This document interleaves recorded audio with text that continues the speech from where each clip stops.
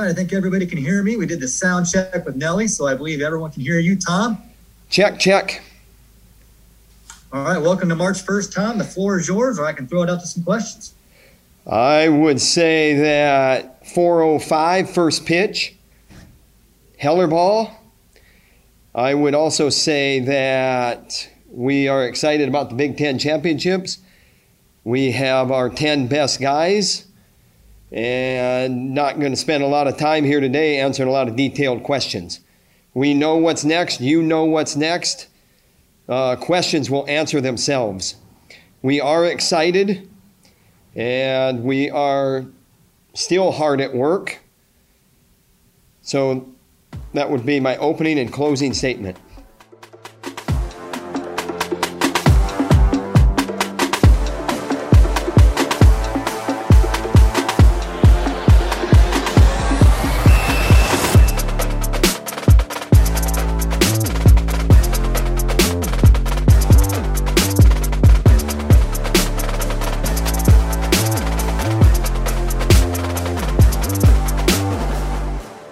Well, if Tom Brands ain't going to say a whole lot, then we have to go somewhere else to talk about the Big Ten Wrestling Championships. It is going to be a fun couple of days in Lincoln, Pinnacle Bank Arena.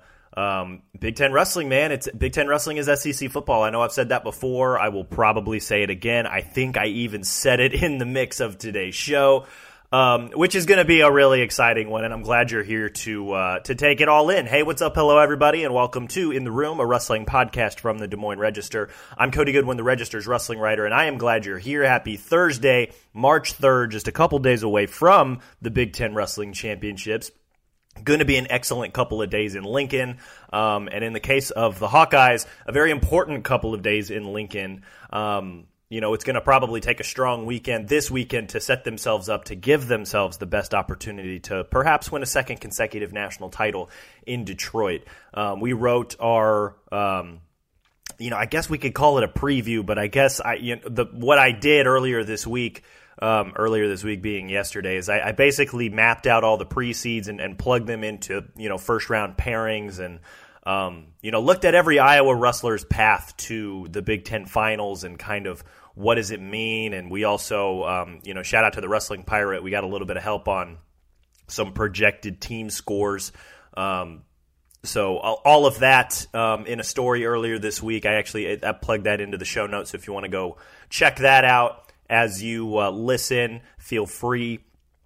But it's going to be a really fun weekend. It always is, for the Big Ten Wrestling Championships. And it's just, I know that coaches like to make a big deal of the whole, it's the next thing on the schedule, but it is the next thing on the schedule. And that's what makes this, just super exciting. It's the next big thing, until the next big thing. Right. So, speaking of which, it's going to be a really fun weekend of wrestling. I don't know if you guys have been paying attention. I hope you did. Obviously based on yesterday's show, as well as the mailbag earlier this week. A lot of wrestling going down this weekend, right? We got the Big Ten championships, the Big 12 championships down in Tulsa, the NAIA men's national championships down in Kansas, the junior college national championships, which are right down the road here in Council Bluffs, and then also the NCAA women's national championships. Shout out Felicity Taylor. Not a ton of Iowa flavor at the NCAA women's national championships, but it's an event worth watching because it has grown significantly over the last few years. And also, for those of you curious about who the Iowa women will be wrestling against once they finally start competing during the 2023-2024 season, tune in. That's going to be their competition right out of the gate. So a lot of wrestling to take in. We are going to take today's show and focus strictly on the Big Ten Wrestling Championships. I brought on my buddy Earl Smith, the main man at Intermat, and we broke down the Big Ten Wrestling Championships. We didn't go weight by weight or team by team. You can check out Intermat for those types of previews if that's what you're looking for. What we did instead was we just kind of looked at a few different things that jumped out to us that were interesting to us. So, the formula that we ended up going with was we each picked two weights that were intriguing and talked about those. Then we looked at potential underdog wrestlers who could perform well above their seeds. And I think the way we established underdogs was a 4-seed or higher. And then we predicted the team scores and just kind of explained why we thought the top three specifically would round out the way they did. So it was a really fun show. Always love chopping it up with Earl. That is a guy that knows his stuff. He does his homework. He does his research. And I think you guys are going to enjoy today's conversation. So enough of me blabbering. We're 5 minutes in. We got to get to the good stuff now. Appreciate you guys tuning in. We will go to that conversation now with Earl Smith, and I will see you guys on the other side.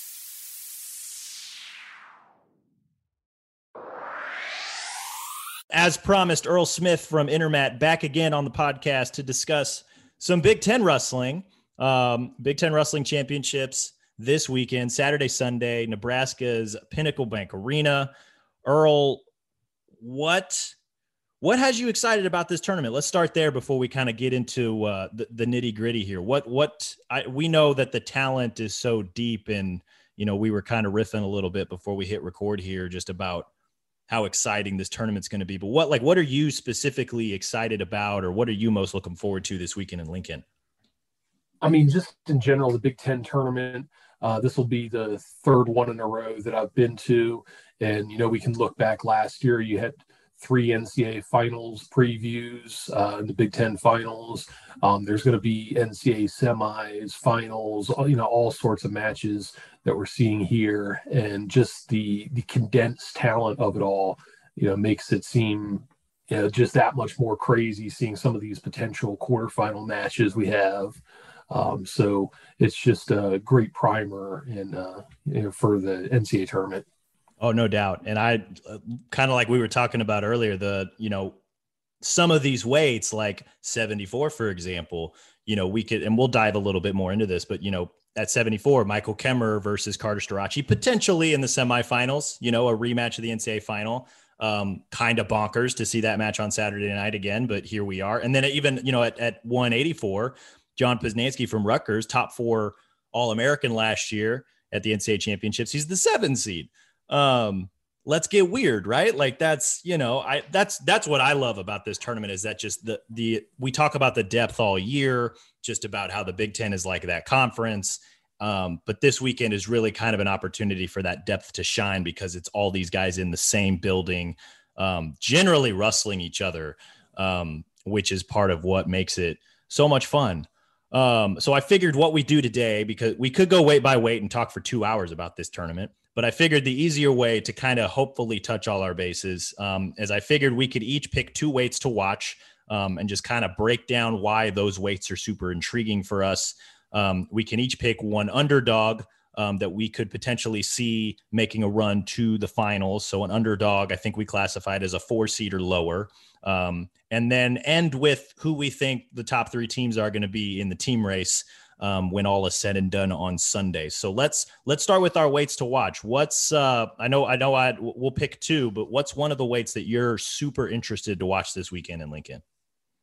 So do you want me to just get into that weight directly, or just yeah, let's just dive in. Let's go. Dive in. Okay, so the first when I saw the qualifier allocations and who received them, 141 was just the one that was flashing red lights at me, because you have only 7 bids available, but you have just a stacked field of 6 past All-Americans. You have I think 3 NCAA finalists, 3 Big Ten champions, I think 5 multi-time All-Americans in the field. So,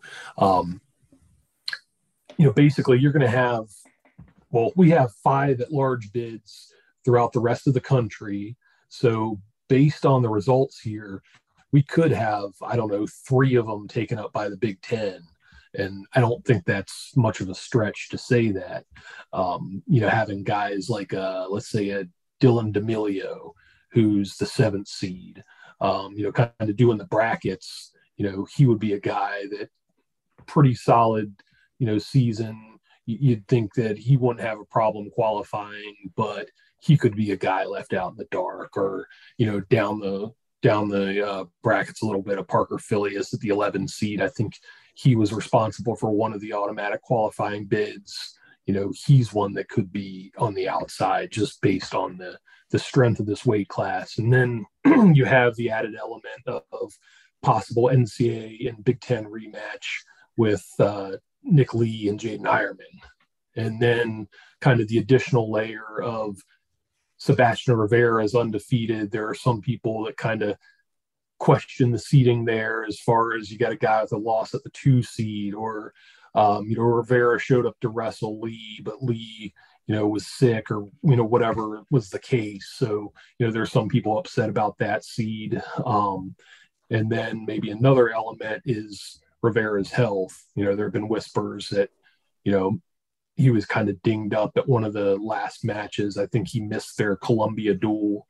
So, just how healthy is he? Is he someone that could make the semis and default out after, clinching top 6?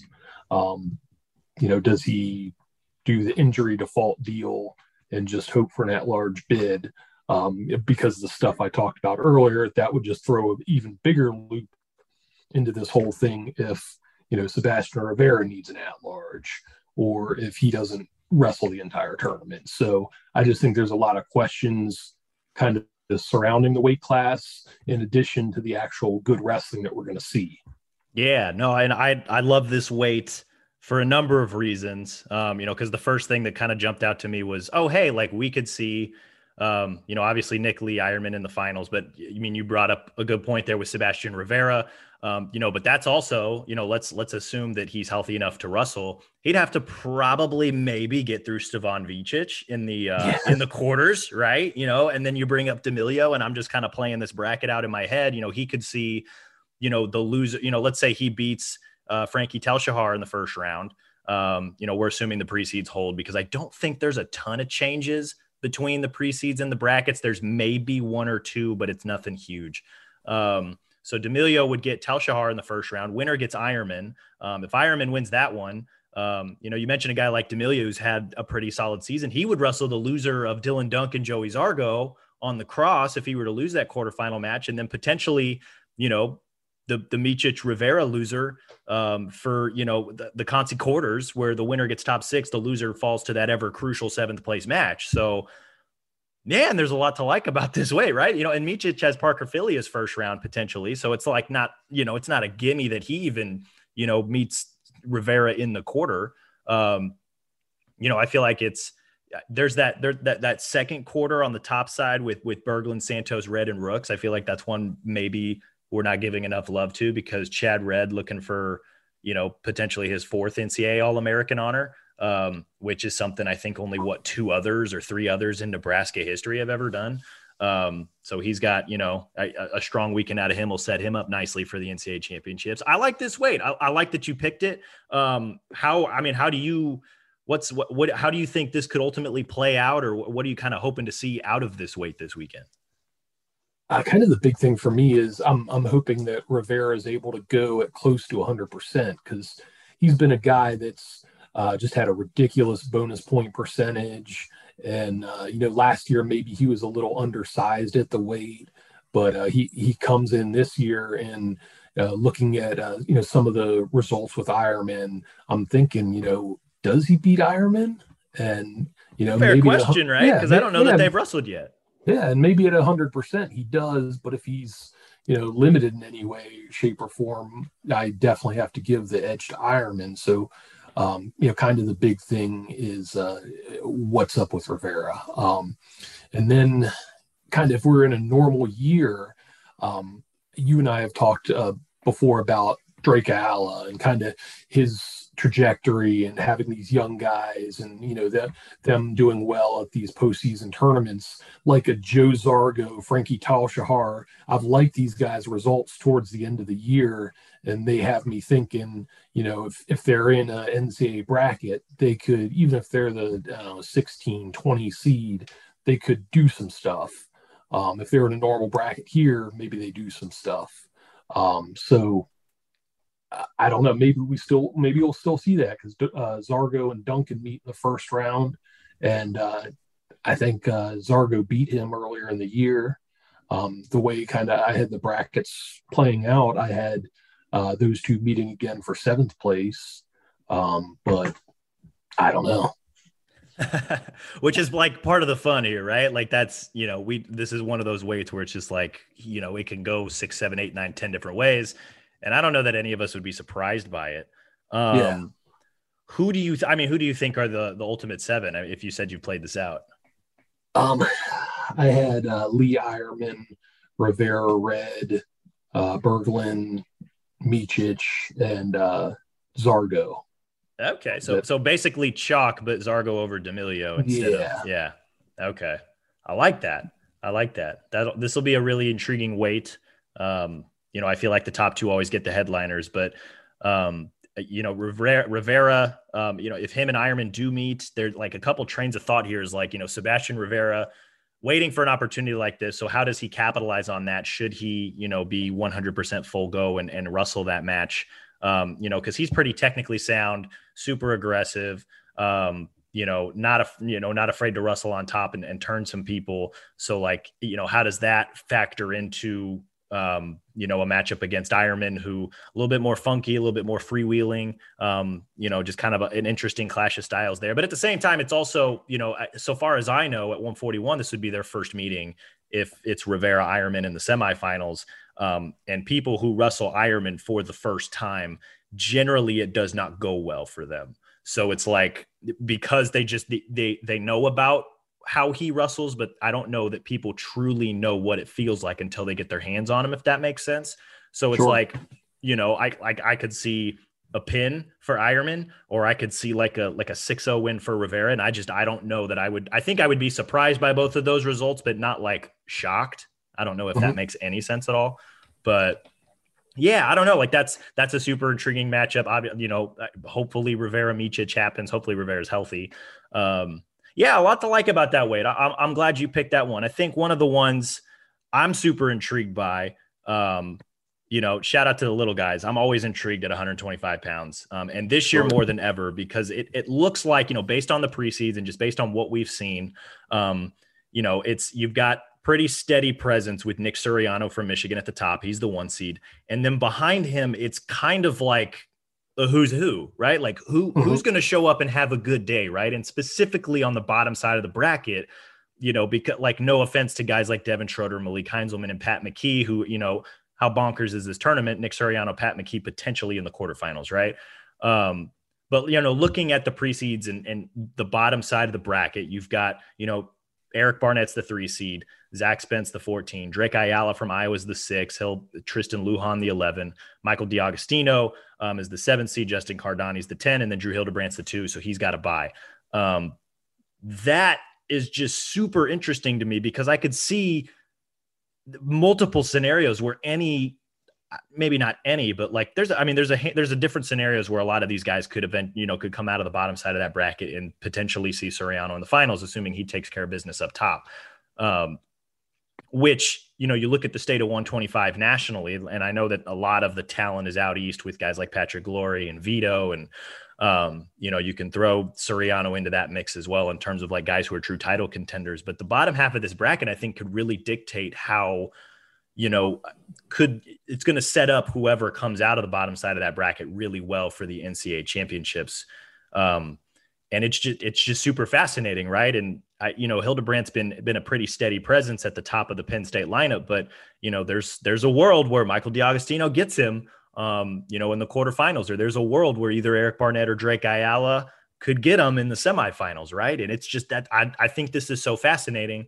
And it's especially fascinating when you factor in Iowa and Penn State, not just for the team title this weekend, but for the team title at the NCAA championships as well. Like this is going to set up a lot of things. And I think it's going to carry a lot more weight than maybe some people realize. Yeah. I mean, I'm glad you said this way, just because, all year doing national rankings, trying to make sense of some of this. I've really thought that the guys from about 5 to 20, if any of them get 5th in the country, it wouldn't really shock me that much. And, looking at these brackets, you have McKee as an 8 seed, D'Agostino as a 7 seed, in a normal Big Ten type bracket, if those guys make the finals, it's a pretty big shocker. D'Agostino making the finals, Drake Ayala is a 6 seed, not that far fetched. They look like upsets as far as seeds go, but at the end of the day, is it really? Yeah. Well, and the other thing too is, I pulled up Intermat's rankings here, right? So Soriano's the 1, Glory's the 2, Vito's the 3, Brandon Courtney's the 4. Not 100% that those are going to be the NCAA seeds, but kind of like you said, anybody from 5 to 20, right? And we're talking, Drew Hildebrandt's the 5, Anthony Noto from Lock Haven's the 20. I'd even throw Kyson Terrakina from Iowa State, who's ranked 21st in that mix, as if he gets hot, he could have a pretty big March. But I could the Big Ten finalist at 125 opposite Soriano, assuming that that's how the bracket unfolds, could they very well be the 5 or the 6 seed at the NCAA championships? Or how do you kind of view the impact of these results nationally, or at least on the NCAA brackets? Yeah, I mean, unless something that we're not really foreseeing happens in a different conference, I'd be shocked if the runner-up wasn't the 5th seed, especially if we're talking, really, yeah, if the runner-up is pretty much any of those 4 guys we mentioned, there's a decent enough case that you could be made for a 5th seed there. Yeah. Well, and the other thing, this is a little outside the Big Ten, but the one name that potentially comes to mind is, West Virginia's Killian Cardinale, 25 in the Big 12s. If he wins, there might be a case to make him the 5 seed and make the Big Ten runner up the 6 seed.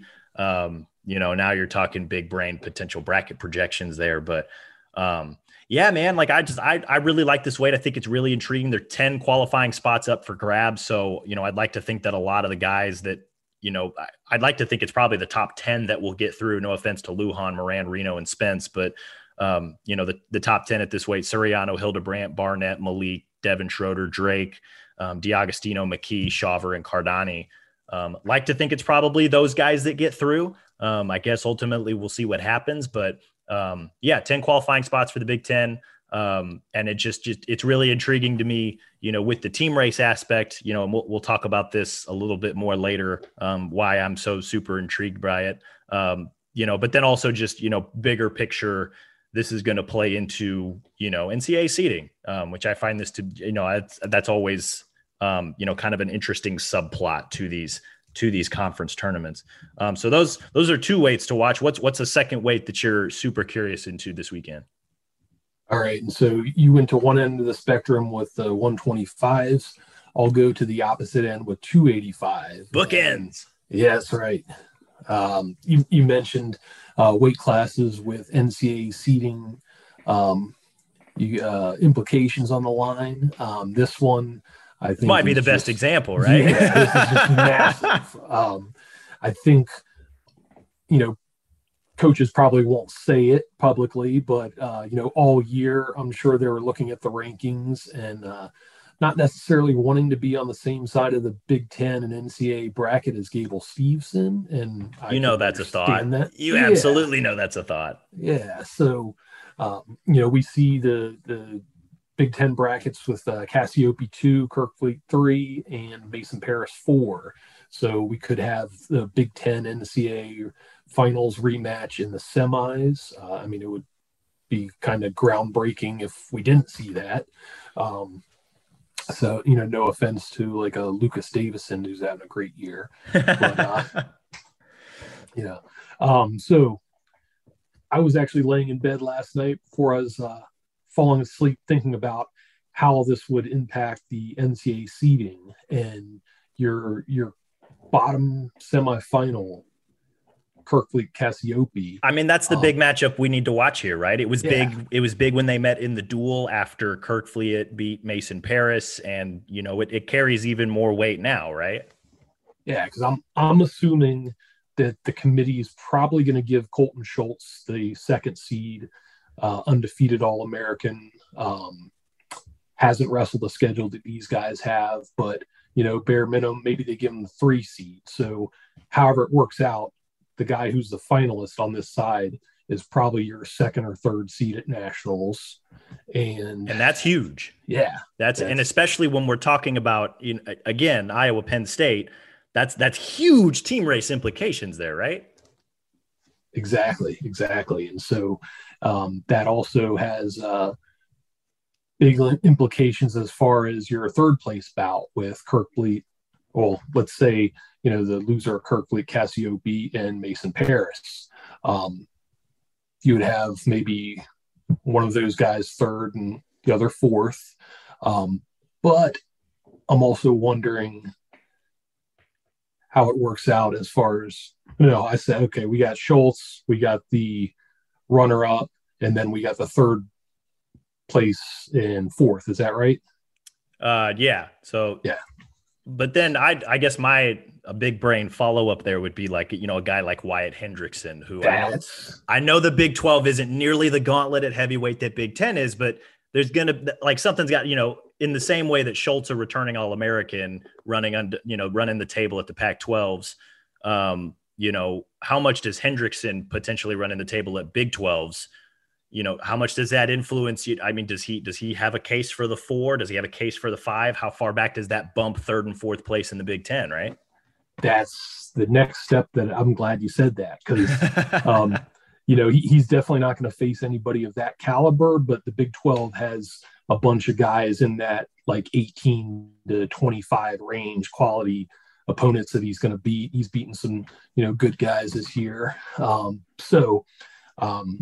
I figured we'd probably talk about this, and I wanted to do some homework, or I did some homework to see kind of what a similar situation has happened in the recent past. So I kind of threw out last year because it was kind of goofy, a lot of undefeated guys, a lot of guys didn't hit each other. So the weight class I came up with was 2020, 133 pounds. So you had Chaz Tucker from Cornell, was undefeated, wrestled in EIWA, wrestled a good schedule, but didn't hit any of the top-notch Big Ten guys. He was undefeated and got the 3rd seed. The 1st seed was Sebastian Rivera. 2nd seed was Seth Gross. And so he got the 3rd seed over, and actually you had Mickey Philippi get the 4th seed with 1 loss to Sammy Alvarez, which was kind of an odd one. But he got the 4th seed over RBY, who was the Big Ten runner-up. And so he was 5, DeSanto was 6, and DeSanto didn't really have any bad losses, just to those studs above him. And I think he beat Gross that year too. Yeah. So that was kind of, I'm sure we can go and look at other weight classes and see, some other examples of doing it a different way. I know the year before, Jack Mueller was undefeated at 25, didn't wrestle a really good schedule, got the 5th seed. So, I could see the NCAA giving Hendrickson a pretty high seed.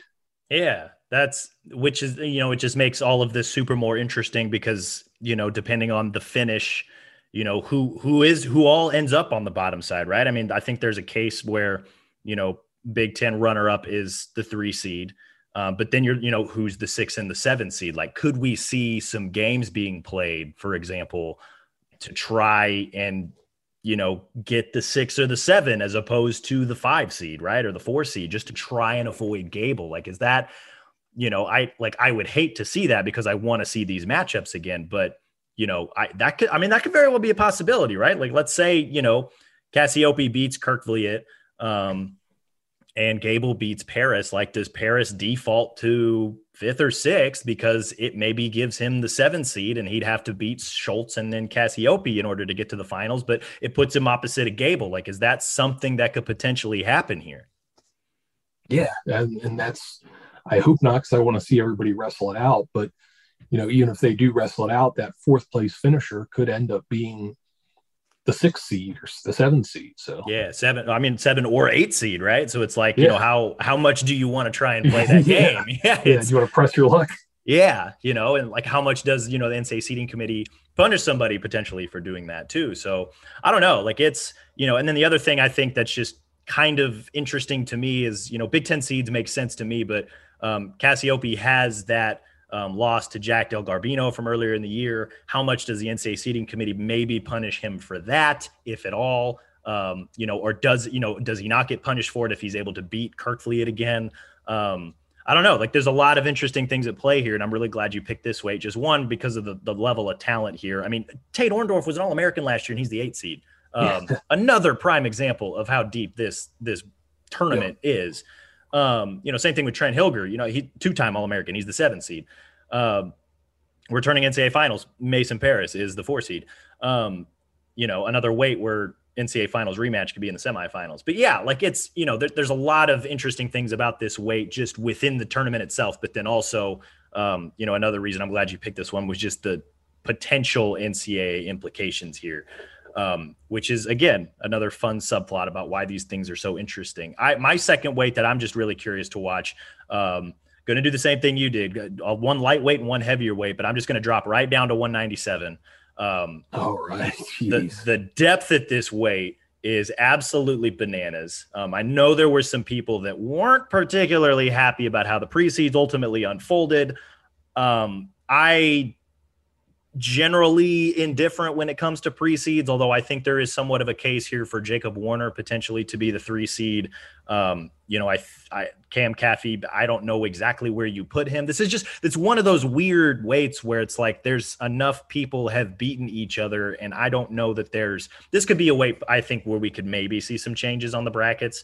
I don't know how big of changes. I don't know what specific changes we might see, but yeah, just an interesting weight maybe from that dynamic. But then also, 11 NCAA qualifying bids up for grabs. So you got to think all the heavy hitters are probably going to be there. I'd be really intrigued if it goes chalk, kind of what that Russell back potentially looks like with a guy like Gavin Hoffman and Andrew Davison and, Michael Foy from Minnesota. I've liked the way that he has scrapped a little bit. Jaron Smith from Maryland. He's got a big win this season. I'd be curious to kind of follow that a little bit as well. But 197, 1 seed is Eric Schultz, 2 seeds Max Dean, 3 is Caffey, 4 is Warner, 5 is Bruckey. So potentially Warner Bruckey in the quarterfinals. That could be pretty big for the team race. When you're looking at, can Michigan kind of spoil the party at the top? That's a match that I know that they probably got circled. If Warner can win that one, he'll get a rematch with Schultz, which is a match he can win. This is potentially a weight where Iowa could pick up some points.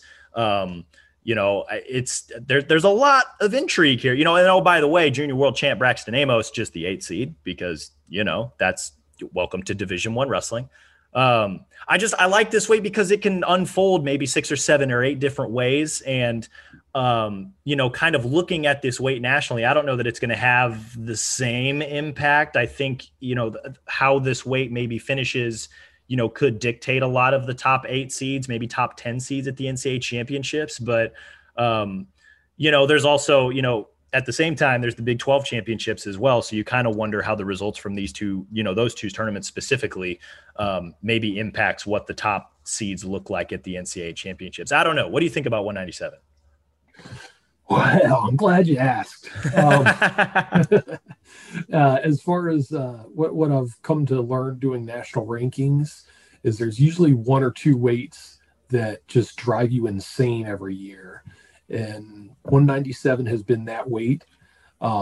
There's been very little sense to be made out of it. Which is fun, right? Like that's, as a wrestling fan, that's a lot of fun. Yeah. So, I mean, it can be boring when you're just looking at the 1 and 2 seeds saying, okay, are they going to have a cakewalk to the finals and they're going to meet and we know what's going to happen here. It is fun because we could go through some of these weights and that probably would be, some of the, well, not all of them, but a couple here and there. Even the heavyweight we were just talking about, we're kind of going chalk and not even thinking twice about it. But here, you could see, a 3 and a 4 seed meet in the finals, Caffey and Warner. That wouldn't be unexpected. That would be a good matchup. And that would throw one hell of a wrench into the NCAA seeding if that were to actually happen, right? Yeah.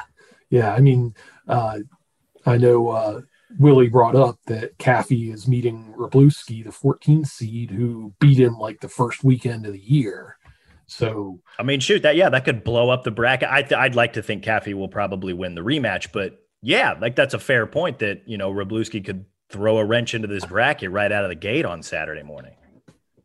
Yeah. And you mentioned Foy, he's a guy that's kept it close with a lot of good guys and I know he beat Tanner Sloan, I think one of the first weeks of the season. So, and Jaron Smith, 11 seed. Saw what he did with Brucky. So yeah, there's potential for a lot of chaos with this. Yeah. And looking at, again, just kind of the greater national implications here. You guys have Max Dean as the 1, Stephen Buchanan from Wyoming as the 2, but then, Big Ten, 3, 4, and 5 with Schultz, Warner, and Caffey. You mentioned Tanner Sloan. Younger Bastida is the 7 behind Sloan. And then you got Rocky Elam again from the Big 12. So lots of heavy implications here. And I wonder if, a guy like Pat Brucky, for example, the 5 seed, not out of the realm of possibility that dude could make a run from the 5 seed to the finals. And then, what kind of mess are we looking at when it comes to NCAA seeding? Because that would bump Warner to the bottom side of the bottom back side of the bracket, where he could see, Caffey, Panola, or Dean potentially. That would also bump Schultz, the 1 seed, to the back side of the bracket, where he could potentially see any combination of those guys as well. There's a lot that I think could happen here. And I like, which is part of why I circled it, because it's a lot of fun. What do you like? How, I don't know, who do you think the 11 qualifiers? I think the top 8, I think, are safe. I mentioned that the Russell back bracket is probably going to be super interesting. How do you see this weight unfolding? To be honest, I could see Penn State Iowa matchup here. That's not too, I'm not going too far out on a limb here with the 2 and the 4 seeds meeting. But again, you'd asked me to look at some underdogs, and there aren't too many 4 seeds that you could see beating the 1 seeds with a lot of these brackets. But Warner over Schultz, that wouldn't really be an upset. I know the seeds say it, but yeah. Well, and that's one of those weird, Warner's got, I think, better national tournament finishes than Schultz, but Schultz has beaten Warner, I want it at least twice, maybe 3 times, out of 4 matchups that they've had against each other.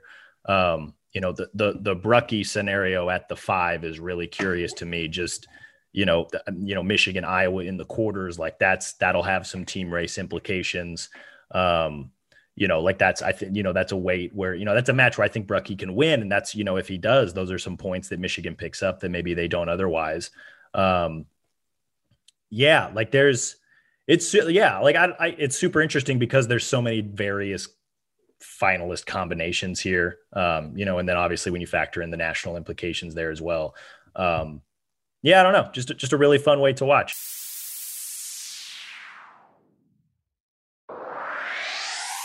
So you hit on that. The next part that we were going to kind of look at is underdogs, or guys that are seeded 4th or lower, who we think could make runs to the finals. Easy segue there. I know we're sitting here talking about 197. Is that where you're looking at as a potential underdog this weekend, or what 4 seed or lower do you have circled as a guy that could potentially make a run this year? I mentioned Warner, and maybe that's the most likely one, but just to kind of switch things up a little bit, I'll go to 149. A match I know you're probably paying close attention to for quarterfinals, Max Muir and Yaya Thomas. Yeah. And we have Murin who won the first match, but regardless, it's going to be a close matchup one way or the other. So I don't think it's out of the realm of possibility that Yaya wins that one. Yeah. He's given Sammy Sasso fits over the years. So, hey, why not? Why couldn't he pull one over Sasso? We saw he kind of relishes being the underdog at the NCAA tournament, and he's flashing his seed after he gets 3rd place. So he's kind of aware that people are thinking he's going to lose these matches. So I'm sure these are matches, Murin and Sasso, that he's going to want. And, then looking ahead to maybe a Gomez Lovett.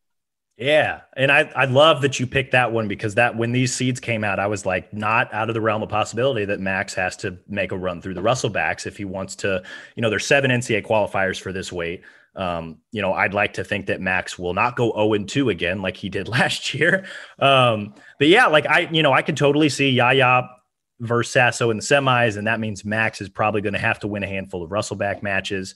I like that, and I really like that you pick Yaya because he's a guy that, obviously when March hits, he flips a switch, and he decides to open up the entire playbook, right?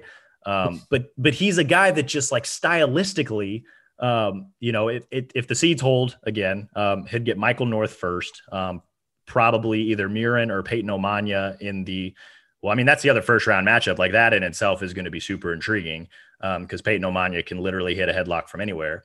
Sure. And as we saw last year, Murin versus Ridge Lovett, Murin a little susceptible to that. I'd like to think that there's going to be a pretty steady game plan here. And I wonder how well Omania's, Greco influence is going to, Murin holds position really, really well. And it's really hard to, get the head and arm together.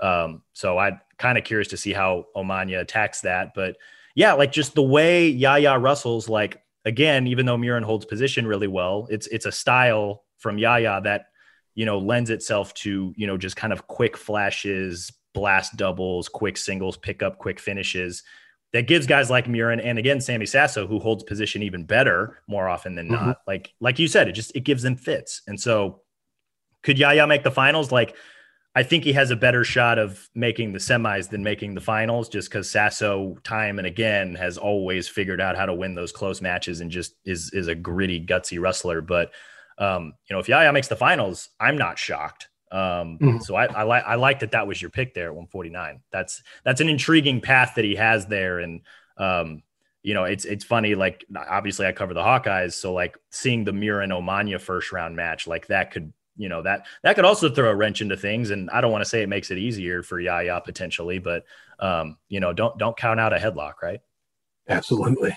I am going to stick with, call me a homer if you want. I don't care. Drake Ayala as the 6th seed is super intriguing to me. And I know we talked about 125 as a weight that, a dozen different things could happen and anybody could come out of the bottom side. But as the 6th seed, I think he can get to the Big Ten finals, because if you, again, assuming the seeds hold, he gets Tristan Lujan from Michigan State, Eric Barnett from Wisconsin in the quarters, and then Drew Hildebrandt in the semifinals.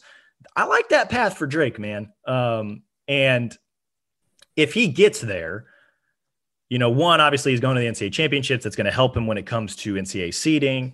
Obviously it's going to help Iowa in the team race this weekend and potentially next weekend, because now we're seeing a little bit more of, Drake wrestling these high level opponents.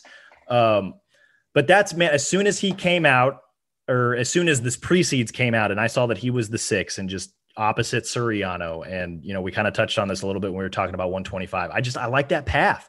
And I like that, he's a guy that shows up when the lights are on and he wrestles his best. And these aren't the brightest lights that he's going to wrestle under this season. God willing that his health holds up. But, this, I think a strong performance here would set him up really nicely for Detroit. And so, I'm going with Drake, who's the 6th seed. So it falls under our underdog definition. Even though I think a lot of people wouldn't be shocked to see him potentially make the Big Ten finals. But I like that. I like his path. And I like the way it's all set up for him, and just knowing the kid and having watched him, him wrestle for the last few years. This is an opportunity that I know he's probably licking his chops to get it, to get his hands on. Yeah. And I'm kind of intrigued by his path. I like the pick as well. You have Barnett. He can hit some big moves. He's good on top, kind of funky. I'd have to give it up probably for the Wisconsin staff. Seems like maybe they fine-tuned him a little bit. Not quite as reckless as in past years, but it's an interesting matchup with Ayala. And then, looking ahead to maybe a Hildebrandt match in the semis, very sound defensively against, Ayala, who's good attacks, high volume, kind of a good mix. Gas tank for days, right? Yeah. So, both of those present different matchups, but it's fun to see which one is going to prevail. And, maybe whose coaching staff is able to kind of coach him up and get get prepared for that other style. Yeah, well, and I like that you kind of brought up, Barnett, Hildebrandt, both seasoned guys, veteran guys, both All-Americans. And they're similar in that, these are two guys that are pretty. Hildebrandt's probably a little bit more sound defensively, but both of these guys, very capable on top. And Drake's had experience against that, right? Like he beat Devin Schroeder. He chose not to go underneath and took him down a couple of times. 3 of his 5 losses this season, or maybe 3 of his 4 losses this season. I'd have to double check that. I don't really pay too close attention to records once the pre-seeds come out, but Pat McKee's a hammer on top, right? Yeah. And so, he's got experience wrestling guys like that. He can probably score against anybody in the country. So, what's the match strategy going to be when, you're in the third period and, you're up or down 3-2 and it's your choice, and what's, are you facing riding time? Are you not? Like there's a lot of intrigue in both of those matches. If they were to happen, just because of how similar the opponents are. And so I wonder what the game plan would be, which is part of what makes it exciting, because, Drake's going to be able to go the full 7 minutes plus if needed. And I don't know, like, it's just, I like the path. Obviously he still has to go out and execute. And I think we'll learn a lot, or at least the rest of the Big Ten Conference, and perhaps the rest of the country will learn a lot about Drake Ayala this weekend, just because of the opportunity that's in front of them. So, just real intrigued by that. And that was definitely one of those where I was like, circle, highlight, use a red pen, whatever you got to do once the pre-seeds came out and I kind of put the bracket together. So that's super intriguing weight for me. Not just for Drake individually, but obviously for Iowa's team title odds as well. So those were the weights that we wanted to watch. Those were the underdogs I think we were most curious about. I think we wanted to wrap today's show. Top 3 in the team race. Who do you see as 1, 2, 3 at the Big Ten tournament this weekend, and what's and your rationale behind the 1, 2, 3 in the team race? I am gonna go with Penn State 1, Iowa 2, Michigan 3, and as far as Michigan, we have some of the Pat Bruckies and guys that earlier in the year, they're pretty high in the rankings. A Kanan Storr, he's been injured. So I don't know if they're going to be able to get as much out of those guys as we thought 3 months ago. It could, I just see Penn State, they're kind of their big firepower with, 74, 84. Of course, Kemmer wins in the semis, and who knows? Or, Cassiope, Kirkfleet. I'm giving Penn State the edge in those close ones, but we shall see. I like that. I think I have. So I've got Iowa over Penn State barely. And then I also have I'm gonna give Nebraska some love, the home team. They tend to wrestle very, very well at the Big Ten tournament. I know they have at least the last couple of Big Ten tournaments, especially last year. They were phenomenal. So I'm gonna put them just slightly ahead of Michigan for third. I think they have enough guys here and there to score enough points to crack the top 3. But I've got Iowa barely over Penn State. At least at the Big Ten tournament. I know once we get to the NCAA championships, things are going to look a little different, because you're factoring in, 30 other teams, and, what's these guys, where are they at nationally compared to where they are at in the Big Ten. But I just, you look at Iowa and the potential, they got 5 2 seeds, and I know that's not nearly as much firepower as Penn State with, their 4 returning NCAA champs. But I think Iowa can do enough on the back end to lift them over Penn State at the Big Ten tournament. I'm looking at, like 149, for example, Murin and Bartlett. I see Murin scoring quite a bit more points than Bartlett. 65, Alex Marinelli. And they put Edsel in at 65, right? I'm scanning up through there. So they put Edsel there at 65. I think, Marinelli, that's a weight where Iowa can score a ton more points than Penn State. 57, Caleb Young can get to the finals. Brady Berge, the 10 seed. I guess that could technically be a quarterfinal matchup. So that could also be super interesting there. But again, that's a weight where I see Iowa scoring more points, and then you look at some of the other weights where Penn State's got their firepower, like 33, for example. Roman Bravo Young's the 1 seed, DeSanto's the 2 seed. So Penn State's not going to outscore Iowa as much there, I don't think. Same thing with 141. Nick Lee's the 1 seed, Ironman's the 2. I guess there's always that chance where Rivera could, beat Ironman. But just I'd like to think that we're going to see Lee Ironman in the finals again. So, if Lee does come out on top, that's not a ton more points than Iowa there. I just think the weights where Iowa is favored in this tournament, they're going to be able to put a little bit more distance between them and their Penn State counterparts. Can they do the same thing at the NCAA championships in 2 weeks? I don't know. I'm trying to stay where my feet are, even though I know that this tournament has, national tournament implications. So we'll cross that bridge when we get there, but I like Iowa to win this weekend. It'd be their 3rd straight Big Ten team tournament. And I think if they do, and they do the things we think they're capable of, it could set them up nicely for the NCAA championship. So, we'll see what happens. That's where I'm leaning. I think it'll be a really fun, intense, tight team race all the way down, through all day Saturday, all the way through the finals on Sunday. I don't think it's a thing that'll actually be clinched until Sunday. I don't know how much you've thought about, the team race, or if you care as much about the team race as maybe some Iowa fans do. But I think it's going to be a really fun little team race, and I think it's going to be quite revealing, because I think there's, again, like I said at the top, I think there's a lot of people that think Penn State's just going to kind of walk in and run away with it. And I think people maybe are forgetting how deep across the board Iowa really is. And I think that'll be a lesson that a lot of people maybe relearn this weekend, just kind of looking at the lineup. Yeah. I mean, I don't get super into it as far as, going point by point with it, but as you're talking, I'm thinking about all the times in recent years where, maybe Ohio State won the Big Ten and Penn State won the NCAA title. So, that definitely, there's a track record of stuff like that happening where, the more balanced team wins the Big Ten. And you said we shall see. What I love after an NCAA tournament or a big tournament like this, the next morning, just looking at the brackets, and it's just like, man, it all makes sense. Of course, of course, we should have known that D'Agostino was going to win the whole thing. Like, the writing was on the wall. Look at how well he'd been wrestling all the way through February. Why didn't we pick him as our underdog? Yeah, exactly.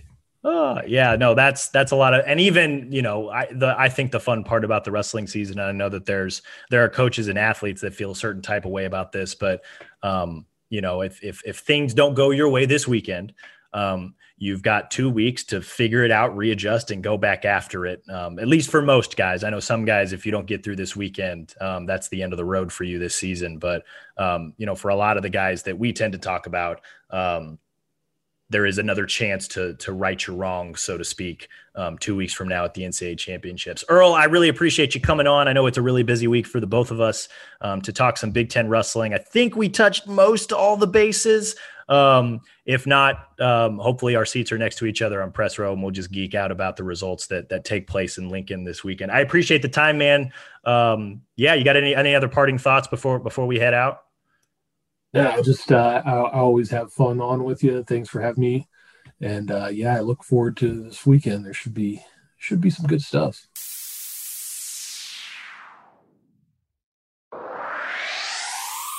Big thank you to Earl Smith for coming on. That guy is, again, man, that guy knows his stuff. He's well researched. He's well read.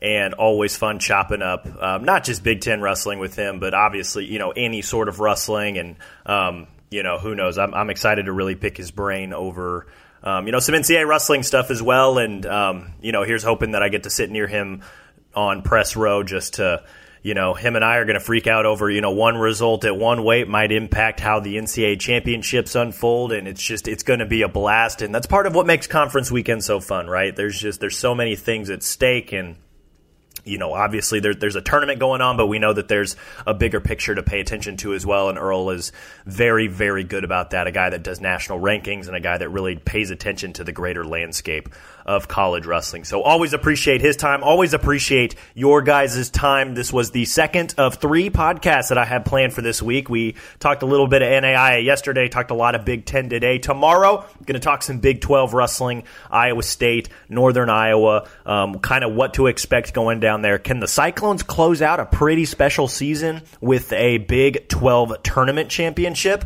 I think they're closer than most people realize. So going to be fun to break that one down tomorrow.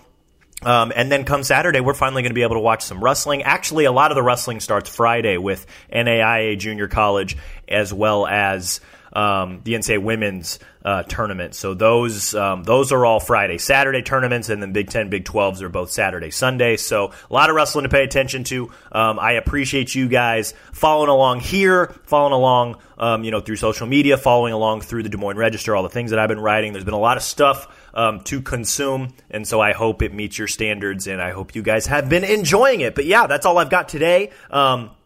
Obviously, we'll be back tomorrow, but thanks a bunch for listening. Again, you guys, be sure to rate and review the show, Apple Podcast, Stitcher, Spotify, Google, iHeartRadio, wherever you get your podcast. Follow your boy on Twitter at Cody Goodwin, on Instagram at Cody J. Goodwin, and of course, be sure to subscribe to the Des Moines Register to catch all my stories, mailbags, analysis, and videos. We're going to pump out a lot of stuff this weekend, not just about the Big 10, but obviously the Big 12, NAIA, Junior College, and the NCAA Women's Championships as well.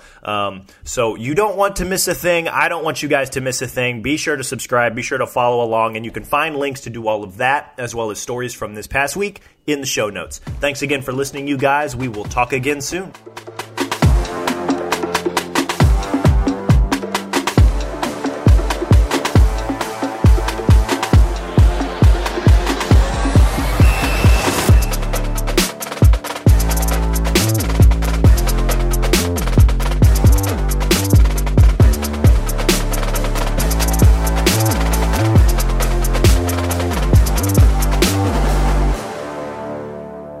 We know what's next. You know what's next. Questions will answer themselves.